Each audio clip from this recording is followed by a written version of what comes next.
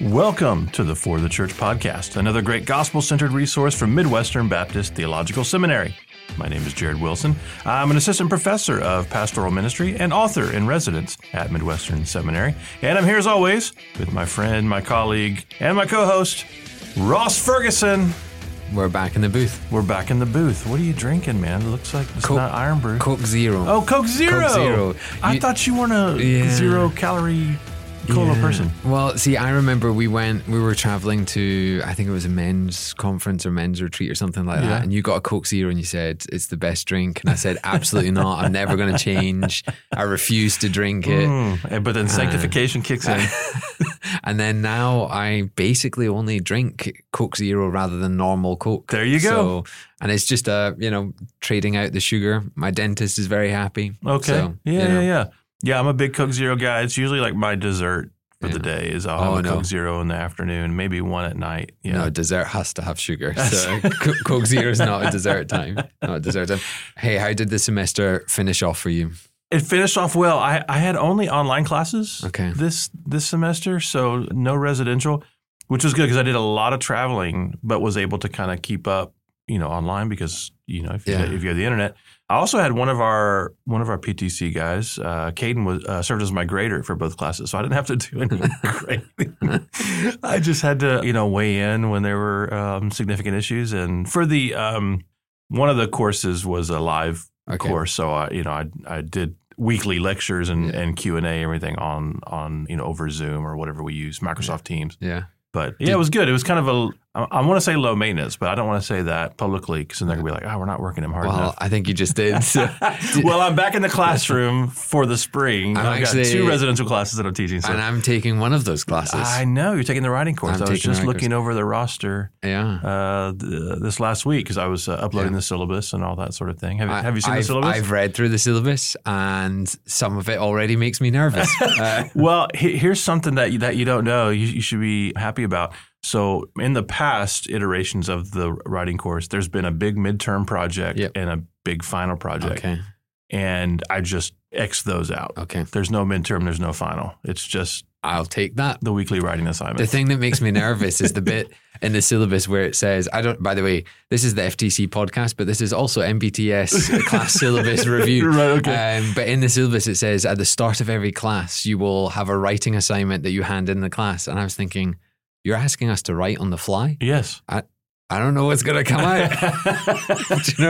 Well, that's the whole point, I guess. The fun of it. That's the spark of it. And over time, it gets you in the rhythm of writing. Between that and having to do the hey, just remember, I'll do assignments. British spelling, and you can't grade down for British spelling. I don't know. I like British spelling. Okay, it's I don't know. Does British have punctuation? That's where you run into trouble, I think. That's where I personally run into trouble. It's like you get the apostrophe shaker out and you just ladle all those apostrophes out over the thing. And a lot of my apostrophes turn out to be commas. That's what I mean. They just turn out everywhere. Yeah. But so my semester was a little bit more intense than your semester. Okay. Both Miriam and I are studying, and we just ended up having fairly heavy reading classes. But grades are in, grades are looking good. Yeah. So we're very pleased. It was kind of one of those, we had just had to knuckle down and do a really tough 16 weeks, but by the end of it, we were rewarded with kind of good grades. So I did have to write a 20-page paper on whether the Jewish people in the time of Christ were legalists.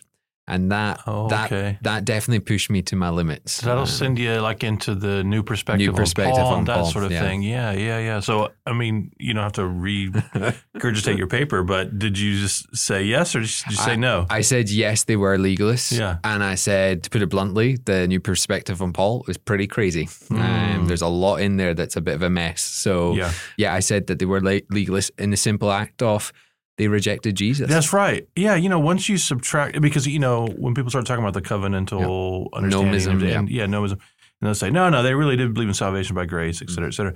Once you reject Christ, then they don't believe in salvation. What's the means of grace? Yep. Yeah, you have it becomes a default legalism, I think. Well, there's my 20-page paper in one sentence. And people got a little dose of theology in what will maybe be a kind of a Wild West episode. Yeah. So a few weeks back, we proposed the idea that we were going to start a new feature. People have been clamoring for the pet peeves. And we're not bringing those back. But we're going to introduce a new feature called the Grab Bag, and we'll probably throw one of these in every couple of months or so, just like the Mailbag episodes. And the idea behind the Grab Bag is we each bring a couple of topics to discuss or questions that we want to ask the other person to discuss, but the other person doesn't know what those are. So this could go terribly because we haven't had any time to think about these things. Yeah. Or it could be fun, depending on I'm not sure. the sort of thing that gets asked. Will it be interesting? I hope it will be interesting. Okay. We can milk this stuff. Who's going first? Who's asking the question? Who's picking the topic? I think you should go first. Ask me your... Why? Is that because you don't think I can think on the fly and you want to cover off a good start? No, actually the other way around. I think it'd be a strong start because mine are a little more conversational, and I thought you have a seriousness probably that you bring to it. But I don't know. That's what I'm saying. It's a grab bag. How would I know, Ross? Okay, I will give you a topic to discuss. A topic? Okay. A topic to discuss, and here's my topic. Okay. What advice would you give Christians? This is now sounding like a mailbag episode. Well, okay. I'll take it out of the question and just give a topic. Okay. Christian dating, specifically between the first date, as in, hey, I like you, let's go on a date together. Yeah. And pre-engagement. So we're not talking heading towards marriage, engagement in marriage. Advice for Christians within that sphere of dating, from first date to engagement. So, like, what do you mean by advice? Like, what you should do on your dates? Just anything. It's a topic. Let's see where it goes. Let's talk about dating. Let's talk about dating. Okay. Wow. Yeah, I don't think we've ever talked about it on the podcast. I don't think we have either. Yeah, I think where Christians often find themselves in, I won't say trouble, but just where it gets interesting is we know we don't want to treat dating like the world does, which is this, I'm just trying everybody on, and it's sort of a, self-centered, pursuit of fulfillment for myself, or even just pleasure for myself or enjoyment for myself. At the same time, we think, gosh, does every date have to have the intentionality of like, I'm going to marry this person? Do I put that pressure on this whole thing? And I don't think the answer is yes, but I do think it means that we don't treat a date as casual when it comes to the fact that we're spending time with someone who's made it in the image of God, ideally, and I think necessarily a brother or sister in Christ, that you're not just, they look good and they're funny, or, but we're actually, spending time with someone who we hope knows and loves Jesus. So I think casual dating shouldn't be a category. Yeah. But I don't think that means that every date should be like, is this the one? Am I going to? I mean, I guess it could be a question in the back of your head, but you don't need to load up every date with this sort of the weight of this needs to be going somewhere serious, or we're just wasting our time. It could be that you're just spending time with a brother or sister. Yeah. Maybe it doesn't go anywhere romantic or towards engagement, and you had a good time with a brother or sister. Yeah. So that's kind of like my philosophy of dating. But now when you go on for a while with one brother or sister and you're spending a lot of time together, and I don't know what the magic number is, but certainly, more than a month probably, that's when you begin thinking, okay, is there a direction that we're going? Should we begin talking more seriously, or are we wasting each other's time? Because there's hearts involved. Yeah. And I think this isn't exclusively true, but I think especially for women, there is a vulnerability and a tenderness there of an expectation. I think a rightful expectation. If a guy asks a girl out more than once, more than twice, you've been going out now for more than a month, she has a right to wonder, are you just messing around? Are we just having fun? Or is this going somewhere? And I think she has a good right, to wonder that. So, I don't know. And I think that timeline's interesting because, I think we jump to the seriousness of this must end in marriage very quickly. Date one, that didn't go well. Okay, not getting married. But I think there is a process that can also sometimes be unspoken of just a few dates. Hey, this is actually going really well. And then the conversation doesn't have to be after a month. Hey, do you think we're going to get married? That doesn't have to be the conversation. It can just be, we've been dating for a month now. Do you feel that this is still going well? Are we, are we still on the same page? Is there any issues that have come up that we can kind of easily just deal with? And sometimes issues do come up and you want to work through them together. But I think one of my biggest things would be try not jump too seriously too quickly. one of the things I often in this environment, that's a big deal. Ring by spring and all that. Exactly. Of deal. And it's also just from for instance, we're on a seminary campus. If you're dating someone, that the first question people are saying is, "Are you getting married?" Yeah. And actually, one of the best things to do in that season, I think, is to become very, very good friends with one another. And I'm not saying friends before dating. I'm saying as you're dating, that's one of the key things. Yeah. Actually, do you love spending time with each other? Are you finding that each day you want to actually just go for a walk, go for a meal, do those things? Because if you're going to be married for 30, 40, 50 years, I'm telling you, you're going to go on a lot of walks and a lot of meals. And if you don't enjoy that now, do you know? So I think it's working on that friendship and that enjoyment and that fun. Sure, have serious conversations, but I don't think a relationship should be, hey, the first 6 months of dating has all been serious. We're all heading towards that trajectory of marriage. That's what we need to focus on. Sure, that's true, but it doesn't have to infiltrate every day, every conversation, every thought. Yeah, I think group settings are also really important as well, not just for sake of accountability and those sorts of things, maintaining personal holiness and, as you get closer together, but also just seeing how the other person interacts with others. Are they kind? Are they sensitive to others' feelings? Are they a good listener? Yeah. Do they have to, dominate the conversation? Do they run over folks? When you leave those group settings, are they talking bad about people behind their backs? All those sorts of things. That dynamic is really important because very often when it's just the two of you over and over and over again, people can kind of put on their best behavior, their dating behavior. And over time, that guard goes down a little bit. But, while they're dating, they're usually the best version of themselves. Mm-hmm.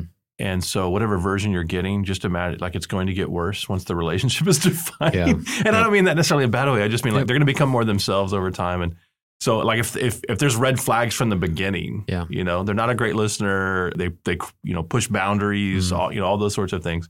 You should know that that's their dating behavior. Yep. So, I mean, that's I guess one word of caution advice. But I think the group dynamic is important just from the aspect of brothers and sisters are part of the family of God. And so you can actually see their commitment to a church and the way that they treat their other brothers and sisters and, how they talk about their family and all those sorts of things. And I would say even as things get more serious conversationally, it doesn't necessarily have to be about our relationship serious. Yeah. I think you do go there. But in the beginning, as you get more serious, it can just be more about your spiritual life and your family background and just what you think about what you want to do with your life. And that's part of just getting to know each other, I think. And then just on kind of this topic, a couple of kind of more practical questions on this. What happens if you find yourselves liking one another, dates are going well, but you talked about the spiritual side. Yeah. Maybe you disagree on quite a lot of spiritual things. You agree on the first important things. You're both Christians, both gospel believers. What happens if you're starting to find that the more time you're spending with each other, the more time, we're not really on the same page of a lot of theological kind of thinking. Is that red flags? Is that good conversations? Is that just the nature of being Christians and God's grace if we can disagree? Yeah, it depends on what those things are. Almost like a theological triage, I think. If it's sort of if it's first tier things, you're not dealing with a believer. But if it's second tier things, you're looking at things like, if we get married, will we even be able to attend the same church, be members of the same church? You need to be on the same page, I think, with second order doctrines. Third order maybe depends on what it is, but some of those things I think can work out over time. It's one of the things, in premarital counseling that you work through as well, because there's things that folks don't think through, not necessarily third order doctrines, although I guess that could be part of it, but things that couples don't often talk about, which is what are your expectations coming into marriage about who's going to do what chores and who's going to handle the finances. And then you start asking about family backgrounds because everyone grew up in what they assume is normal. Yeah. And it is in some sense normal, assuming that it's not an abusive environment or, otherwise unhealthy or disordered. You may just have a normal for one household that's different than a normal for another household. And each comes in with, well, you're abnormal and my normal is normal. And so, those are things you need to work out. And those are the kind of little, they're not deal breakers, right? Just because we grew up in two different kinds of households doesn't mean we shouldn't get married or, be together. But certainly we need to put them on the table and compare contrast. I mean, Miriam and I learned very quickly we were from very different households. We believed in the same core things, but just how we operate in life was quite different. Yeah. And even now, things will come up and you would think, whoa, I don't think I even realized that about you. And, 15 years into marriage. And, I'm a big believer, kind of like you were saying, you want general agreement, at least general agreement of we can talk about this, and this is not something that divides us. This is just something that we realize, hey, we actually disagree on this, but I'm going to try and convince you. And you kind of almost have that loving, let's keep talking about this. Yeah. Thoughts on, this is the sort of practicality question, but like go out on a date, who pays? Do you know, I have just had a conversation recently with somebody about this. So I'll give the example, and this is why I give the advice. When I went on the first date with Miriam, I was such a catch. I had £10 in my bank account, which is about $12. We went to Pizza Hut. That was our first date. Okay. And the pizza was £10. So I was able to afford the pizza, and I was just praying that Miriam did not buy a drink, because if she got a drink, I didn't have the money for it, and we would have to go halves. But here's the thing. There is definitely pressure on the guy to pay for everything.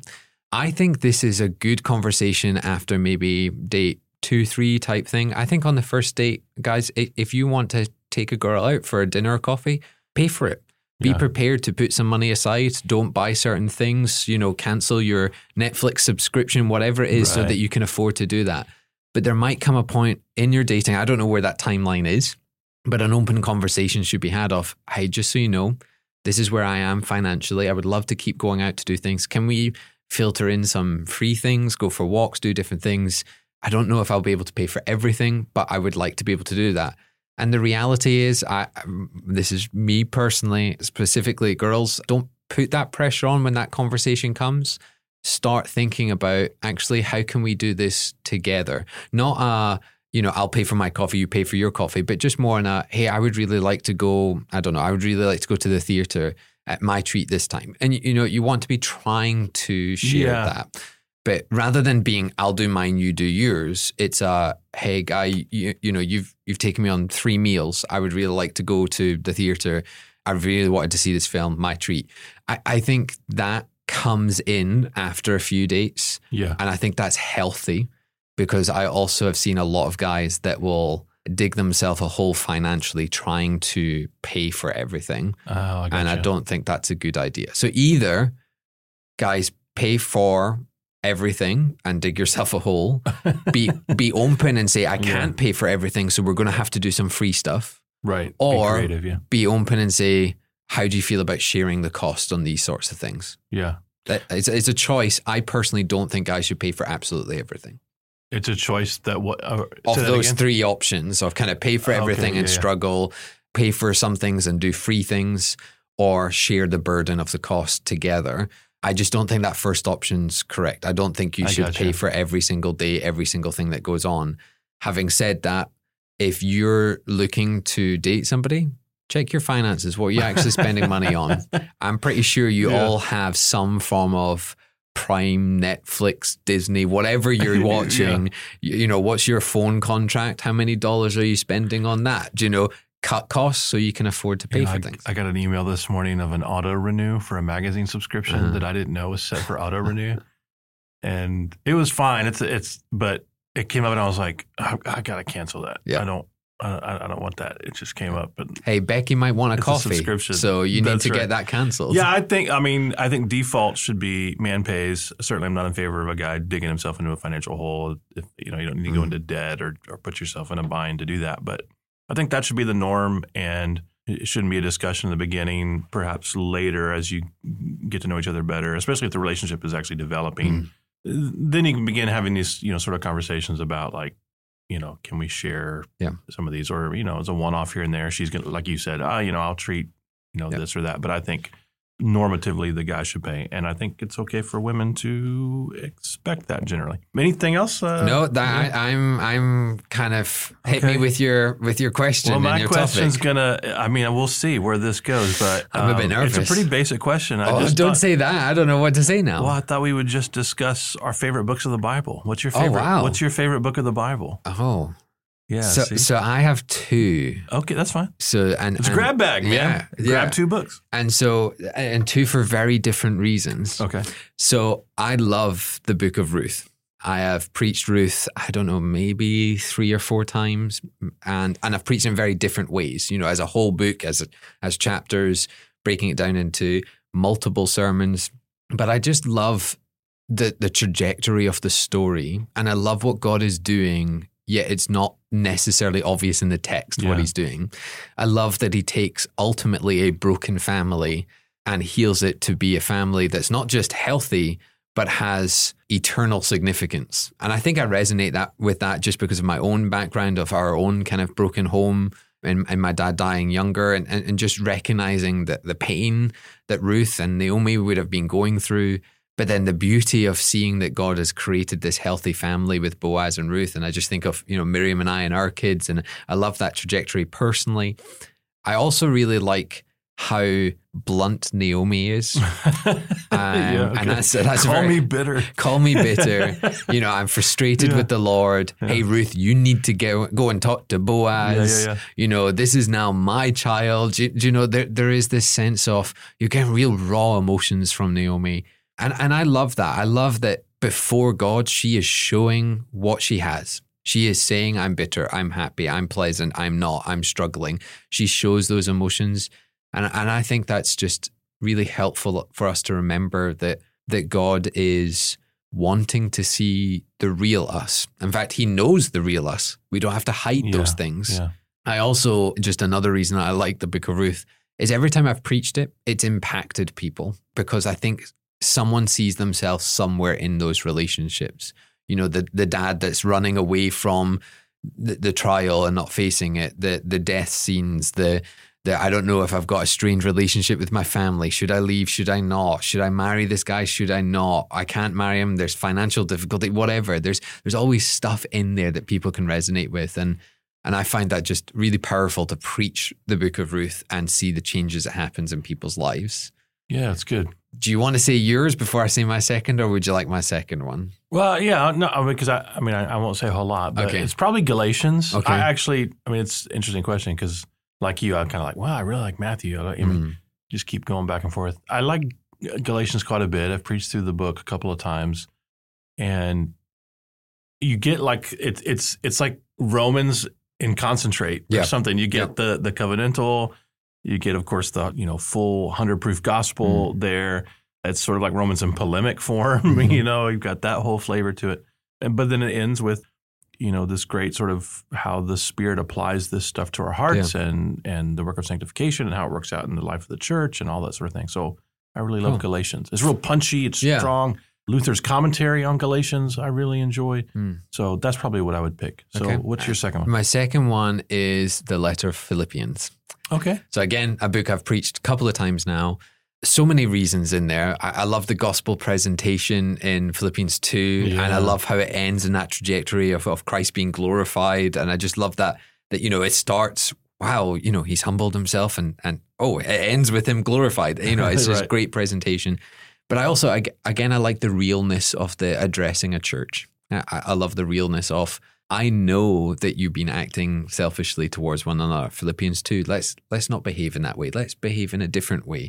I love in Philippians 4, we're never told what these two women are fighting over. We just know that they're not agreeing. And that after 3 chapters of presenting what gospel living looks like, we're just told these women should agree in the gospel. It's not, it's basically stop fighting because the gospel overruns all of that. I love the boldness of Paul to be witnessing to the imperial guard. Just the whole letter is just rich with the gospel's changed Paul's life. It's changing the imperial guard's life. It's changing the church's life. It's changing these women's lives. And right in the middle, this Philippians 2 of, and this is what the gospel is, and Jesus is presented. So I love the letter of Philippians. I also love certain quotes in it as well. Philippians 2:14, do all things without grumbling and disputing. It's a great verse to just throw out there when someone's frustrating you. It's a great verse for social media. It's just like, hey, calm down, Philippians 2:14. I really like, just that chapter 4 is probably a highlight to me. I've used that in so many pastoral counseling situations of, I get that you're frustrated with this person. I totally understand. In fact, to some extent, this world will say you have a right. But Philippians 4 says, kind of get a grip of yourself and kind of get on with it, because in Christ, you are to forgive those individuals. So I really love Philippians. I like you, there's so many other parts of the Bible that I love. But if I was to elevate to say, if you said to me, hey, Ross, I need you to preach tonight, I'm probably going to one of those 2 books to pull something from them. Ruth or Philippians. Yep. Good deal. Yeah, the background for Philippians 2, when you like read the story of how the church began, and the different little pieces, demoniac girl and the jailer, and it's really the build up to that, just beautiful. It's a great church planter's letter if you ever want to kind of go into church planting, because one, it is ultimately a church plant. It's just a few families and, come together, know Christ, and then a church is started. But also those early days of frustrations and trying to navigate growing a church with all these different personalities. Great letter to teach through in a church plant. Yeah. Okay, so is it my turn to ask you? Just to check, we're only doing two each? We're only doing 2 each. Okay, so, because I brought a few more just in case. I mean, that's good backup, because like if in the future we do one of these episodes, if we just that's all I want to say about that. Yeah. We're at 10 minutes or something. We can pull some more out of the grab bag. Okay, so I want to talk about church finances. Okay, all right. And so here's what I'm thinking. I'm the worst guy to talk about church finance, because I'm not a finance guy at all. But okay. So here's what I'm thinking. As long as that's like big picture stuff. Okay, it is big picture stuff. All right. Yeah. Let me tell you about this financial line. Okay. No, so we know that often big ticket numbers in a church will be salaries and management of the church building and the church staff. Yeah, that's often big ticket items. But whether this is maybe a percentage or whether this is you just thinking through what this would reflect in, how should the care of others, so we're thinking benevolence and just general care of others, and the spreading of the gospel, whether that's global missions and evangelism locally, feature in a yearly budget? How should they come out? Whether you want to say a percentage or whether you want to just talk about overarching, how should our budget look when we consider the care of others and the spreading of the gospel? It's a good question. And it's something that, this is ages ago, my church plant, we really wrestled with and came up with an initiative that was largely directed by the Great Commandment, that we would love God with all our heart, soul, mind, and strength, but that we would love others as we love ourselves, which I was convicted meant that we needed to spend at least as much money on others as we spent on ourselves. We called it the Bold as Love campaign. So we didn't launch with this idea, but I showed up to our team and said, I believe the Lord would like us to give at least 50% of our income, send it back out the door, missions causes and local community support causes, which we all just designated as local mission. We didn't have a benevolence fund. That was something I probably should have thought through. Although we certainly, when people asked for help, we would usually just pool the resources we had. We didn't have like a budgeted thing. The church was small enough that we were just like, how can we help this person together? And we walked away deciding to give 60% because we wanted to love others more than we love ourselves. A couple of interesting, important things to throw in. I was pastoring for free, so I didn't take a salary. So there was a huge, allowance there. We didn't have a whole lot of money, our church, because it was a small church, but that freed up. We certainly probably, could not have done 60%, I don't think, if I was taking a salary. And even beyond that, even without me taking a salary, it hamstrung us. And that's not necessarily a bad thing. When you're giving sacrificially, maybe it should feel like a sacrifice. What I've heard of churches doing, and so I throw that out there not as like, this is what I think every church should do, or every church is able to do this, but we were just trying to answer the question, how do we love others as much as we love ourselves? And other people's answer may be different, but I just think you have to answer the question. I'm aware of a church in Nashville at this time as well. My church plant was in Nashville, but there's another church in Nashville that was a mega church. I mean, they had multiple thousands of people. They became similarly convicted. Well, they couldn't, hey, next year we're giving 60%. But they began an incremental. They said, we're going to, set a good goal that we can do, and then every year we're committing to increase that by, and I don't know what it was, but 2, 3, 5%, something like that. Every year we're going to bump that up, and we're just going to keep bumping that up and bumping that up, so that it's a way to increase that, ease into understanding that this is a value for us, but we're limited by what we've already enshrined financially. I don't know what the answer is for every church. I just think every church needs to answer the question in their own context, in their own way, to say, do we think our budget reflects loving others as we love ourselves? And if it's no, you don't need to panic, but you need to start thinking through changes. How do we work towards that? In my last church, we kind of did something similar in that we ended up aiming for 50-50.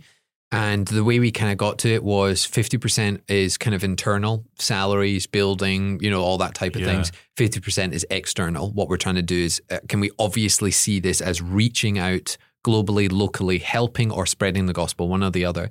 And one of the things we tried to look at was generosity. So when we are often looking at something, we'll say, I don't know, just an example, our family in the church is struggling. They need, $300 to be able to survive this next month. What we were thinking as a church is, one, that's the whole need. So we want to cover the whole need. But also, what does generosity look like? What does it look like in Christ's example of giving him his entire self for us? Yeah. So we started going, well, if the need's 300, we should probably give 450 because we want to cover the need and we want to ensure that the need doesn't ever come back up again. And actually, when we started talking about extreme generosity, the church really got on board. Even when we came down to, last year we gave 10,000 to this mission. Do we think that's generous? Do we think we're actually giving at a level that we could honestly say, wow, that's a lot and I can't believe we can do that? And suddenly just missions just skyrocketed. So I think in our church, we had something like 120,000 budget, something like that. And out of that 120,000, we were maybe giving 10,000 externally. When we redid the budget, it jumped to 30,000. And it was just overnight, it jumped. Yeah. And I know they're still continuing that even after I've left. And I think that's a good way of thinking. You don't necessarily need a percentage. You don't necessarily need to think in terms of budget lines, but just answering the question, what does it look like to be going out as much as we're going in? Yeah. Whether, loving out as we're loving in.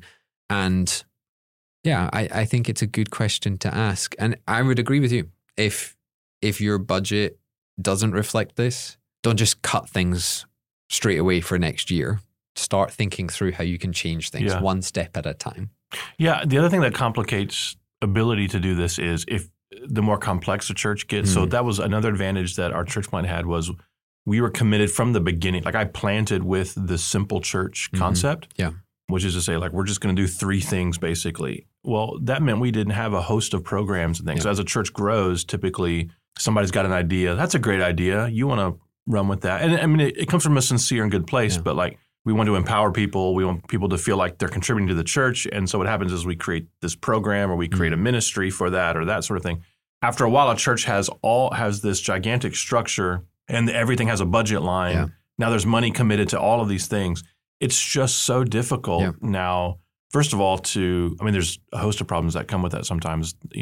Things outlive their resonance or their usefulness or sometimes even people's motivation to engage in them. But there's a heart attached to the thing, so you can't cut the program now. Yeah. So you're a bloated church and it makes it more difficult. But it also, if there's like finances tied to everything, it makes it more difficult to, direct that money in places that are more needy. One of the other things, I guess, the last thought I have on this is just we also stopped asking the church for money for specific things. So say, again, we actually had some missionaries in training. We stopped asking out loud, hey, this month they need this or something like that. We just started taking it from the budget. We started saying, this is the money we've got and we're going to use it until it runs out.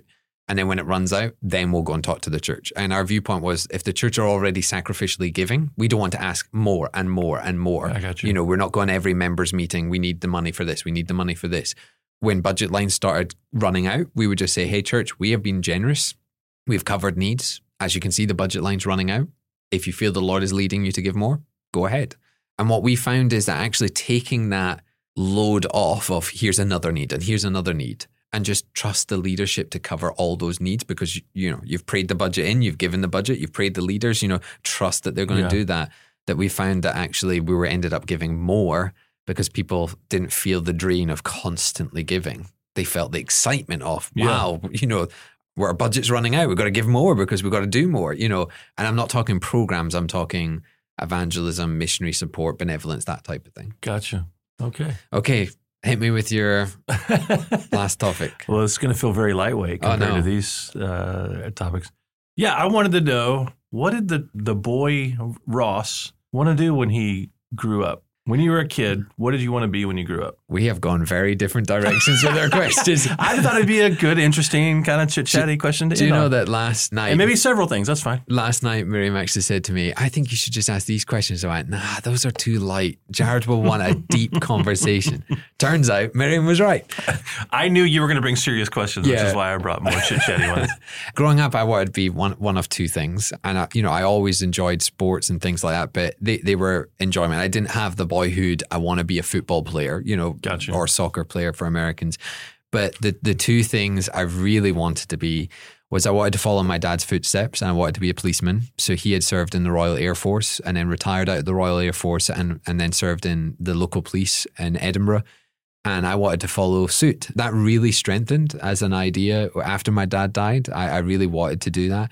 And in fact, when I met Miriam, I think we were engaged at the point I actually applied to be in Edinburgh Police. Oh, wow. But I got rejected on medical grounds because I had a pretty severe break on my left arm and it's kind of rebuilt with metal. And on medical grounds, they won't take, or at that time, they didn't take anyone with severe kind of injuries. Interesting. Because I guess, serving in the police, you might be injured again type thing. So yeah, that was, I was a big dream of mine. I mean, I would say years of, I think partly to make my dad proud, partly that was in the mind and partly to kind of, father-son type thing. The other one was, and you couldn't have got more different, I wanted to be an investment banker. Not off like when you were a kid. When I was a kid, you did this a little bit. Yeah, you were in finance before you entered ministry. No, as a teenager. Okay. Yeah. So I've always really enjoyed numbers, but not in a kind of like maths kind of in a classroom setting. That's not the type of thing I've enjoyed. I've enjoyed spreadsheets and understanding how, that's why my question was on church finances. I guess so. So I enjoyed that. But yeah, I also found a knack at it. I kind of was quite good at that type of thing. So in high school, I did all the business classes, all the economics classes. I went and did a master's in economics. At the time of leaving university, I actually was offered a training position for an investment banker at the Royal Bank of Scotland. So that was the trajectory. Miriam and I were getting married and I was going to be an investment banker. And at the last minute, Royal Bank of Scotland pulled all the jobs because it was a financial credit crunch in the UK. So every single training job was pulled.